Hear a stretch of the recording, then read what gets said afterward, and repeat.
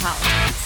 This podcast focuses on political topics that you accidentally end up discussing with someone way more knowledgeable than you. Except here, I save you the trouble by discussing politics accidentally on purpose. I'm Sarah Goggins, here with my husband Derek Santola, who is the true political expert. Not unlike most mornings in our house, each episode, Derek surprises me with a key political issue that he is overprepared to discuss, while I ask the hard-hitting and often awkward questions until I either understand or tire him out on the topic. So, Derek, what are we talking about today? Well, today I want to do a number of things. The first thing I want to do is announce the winner of our fantasy presidential cabinet game from last year. Oh, good. I think we were all waiting with bated breath here. Yeah, I mean, first of all, happy 2021. I think we can all start off with some pretty good news, like announcing a winner. Woo! So, first and foremost, the winner was friend of the podcast, one Austin Hood, resident of Dallas, Texas, and longtime friend of both you and I. Yay, Austin! Austin guessed 6 cabinet members correct. And then the runner-up for the competition was Garrett Schwartz, who guessed 4 correct. Way to go, Garrett. So congratulations to Austin and Garrett for making those correct picks. The next thing I want to do is do a quick recap about the 2 Georgia Senate runoffs that we had.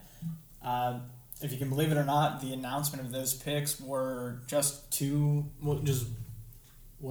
last week, last Wednesday. Yep, January 6th. There's no other reason that day stands out in my mind that I can think of for, yes, there is. It was not a quiet news cycle at all, but I want to focus not on what was happening here in the nation's capital, but rather what was happening across the now blue state of Georgia. Woo woo! Okay, well, let's hop into it, because we've been a few weeks now with all the holidays. That's right. So we'll go ahead and get started. Again, the 2 Georgia Senate runoffs. The Democrats out-hustled, outmaneuvered, and frankly, outvoted the Republicans in this runoff. Sounds peachy. So Jon Ossoff and Reverend Raphael Warnock defeated their opponents, former Senators David Perdue and Kelly Loeffler, that's right. It was a narrow win, though. Ossoff just survived the Georgia statute automatic recount of 0.5%. He overcame Perdue by a margin of 50.6 to 49.4, which makes him, at age 33, the youngest member of the Senate by almost a decade. The next youngest member of the Senate is Josh Hawley from Missouri. A historical footnote. We'll see how much longer he's in the Senate, but sure. The last time we had somebody at a younger age join the Senate was then Senator Don Nichols of Oklahoma in 1981, and before that, it was Senator Joe Biden who joined the Senate at the age of 29 in 1973. So, Mr. Ossoff, you've got big shoes to fill, being the youngest member of the senior chamber. Reverend Warnock was also successful over Senator Loeffler. He won by a larger margin, 51 to 49. What's important about both of these races are their historic standing. Jon Ossoff is the first millennial candidate, the first person born in the 1980s to ever win a Senate seat. He's the first Jewish candidate from the state of Georgia to be successful, and the first Jewish candidate in the Deep South, with the exception of another senator who served from Louisiana in the earlier part of the 20th century. So big moves for Jon Ossoff. Reverend Warnock, also historically first African-American senator from the state of Georgia, and now along with Senator Tim Scott from South Carolina, the first African-American senator in the Deep South. So huge transformational move, I think.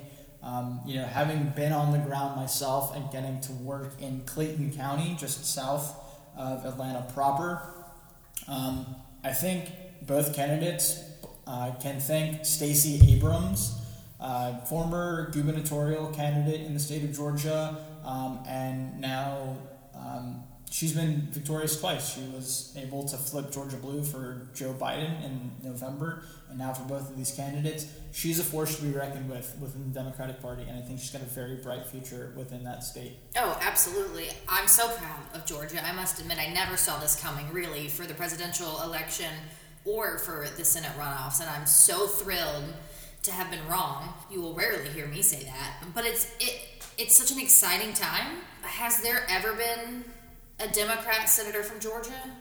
Yeah, the last time we had a Democratic senator from Georgia was Max Cleland, who was elected in 1996. Oh, interesting. Oh, did Georgia vote for Clinton?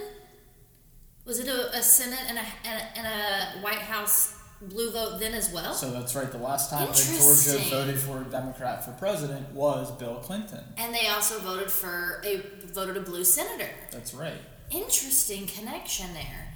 Well, I know the model of this podcast is really you just kind of schooling me on all things that I don't know about.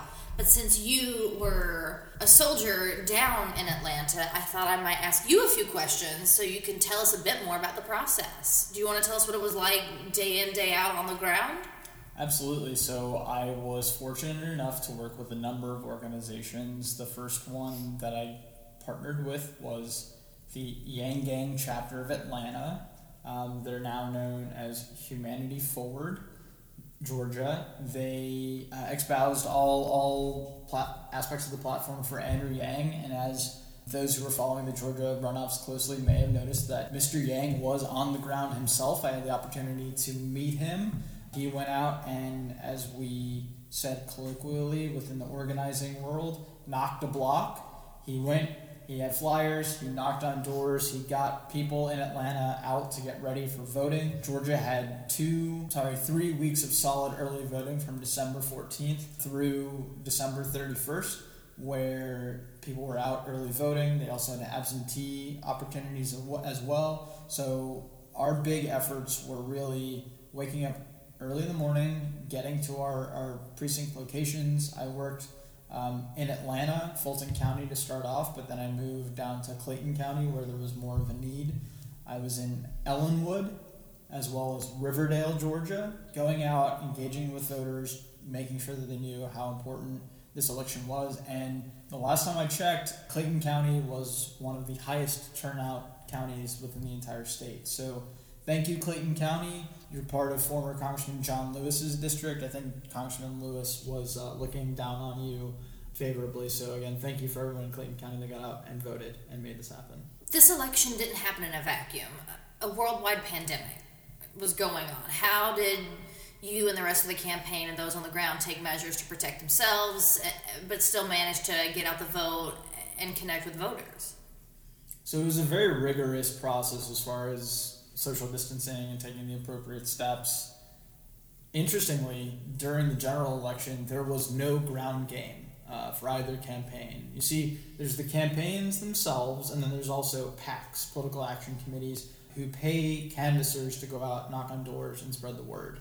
There was so much attention on Georgia, so much oversaturation, that what ended up happening is there was the campaigns efforts and then PACs, so that you would hit a house to go talk to them and make sure they went out to vote, and then they would say, oh, you're the fourth person that's come by today to talk to me, because there were just so many passes at the door. But that was a complete 180 then from what was going on during the general election. And because of that, the campaigns had to ramp up from doing everything virtually, where it was virtual phone banking, texting, to having people on the ground where they were knocking on doors and engaging with voters. So as far as ensuring that we were socially distanced and remained safe, everybody was wearing masks. You know, I was rocking my Biden Harris gear when I first got there, and then by the time I left, I was rocking my Warnock Ossoff gear without masks that I still wear here in DC. We were taking everyone's temperatures. We were having them fill out waivers. We were doing everything that we could, having them stand 6 feet away from the doorway, doing everything that we could to make sure voters didn't feel like we were bringing something upon them, except for information so that they knew how to exercise their vote. Okay, interesting. Can you give me 3 interesting facts about Warnock and Ossoff as far as what their platforms are. What were people asking about the candidates that they were excited about or concerned about that you were kind of able to assuage those fears? So there's one conversation that I have kind of burned into my mind is one particular voter who has been voting for Democrats his entire life, but he was over it, frankly. He said, either neither of these guys are going to win, or if they do win, they're going to get to Washington, D.C. and completely forget about us. I mean, it's hard to blame them. That's a growing sentiment. And it was difficult for me in trying to connect why it was so important for him to continue to vote for these two men versus they weren't going to be doing any help for him anyways. So what I was trying to explain to him was that both these men are working to cut through the nonsense of Washington. I mean, what was interesting was that Jon Ossoff, when there was the big fight over stimulus relief, and we had on Capitol Hill this coalition that agreed that $600 checks was going to be sufficient, Jon Ossoff was the first person that came out and said, it should be $2,000. And then interestingly, Donald Trump then agreed with him, and then David Perdue eventually agreed with Jon Ossoff. So they were leading the charge from the outside to say things need to be better and we can do better. What was interesting to me was people were more familiar with Jon Ossoff than they were with Reverend Warnock. Well, he had run before. That's true, but Reverend Warnock is the senior pastor at the Ebenezer Baptist Church at the same pulpit that Martin Luther King was a pastor at. So it would have been my understanding that Reverend Warnock would have also had more of a local connection to the state. But people were more concerned that they didn't know him. And also, as you probably heard if you were following the campaign, they were both painted as radical socialists. Radical liberal. And that they were going to be defunding the police. And truly, that's not true. A lot of the local Georgia police chiefs came out in support of both candidates because they felt like a change was necessary. So I guess I would say that the three things that people were most surprised to learn about either candidate was that they're really from Georgia and they weren't from New York or California. They both have working class backgrounds and expertise. And thirdly, their values really did align with what people in Georgia want to see in their government. So all in all, it was a fantastic experience. I'm glad that we had that. We were able to do that. And it has implications, right? So now we have 50 Democratic senators in the Senate. Once Kamala Harris is inaugurated as vice president, she'll be the tie-breaking vote. And there will be some things that we'll be able to get done with Democratic control of the Senate, the House, and the White House that we otherwise wouldn't have been able to get done. And it was all because of Georgia.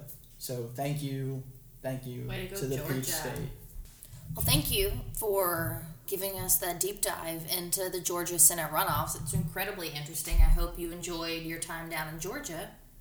I did. It was fantastic. Again, thank you to Yin Gang Atlanta. Thank you to the Ossoff and Warnock campaigns. And to everyone that I worked with down there. And to all the voters. Thank you for engaging in the greatest part of our democracy. No matter who you voted for, thank you for voting. Absolutely. Thank you very much. All right, and we'll sign off there.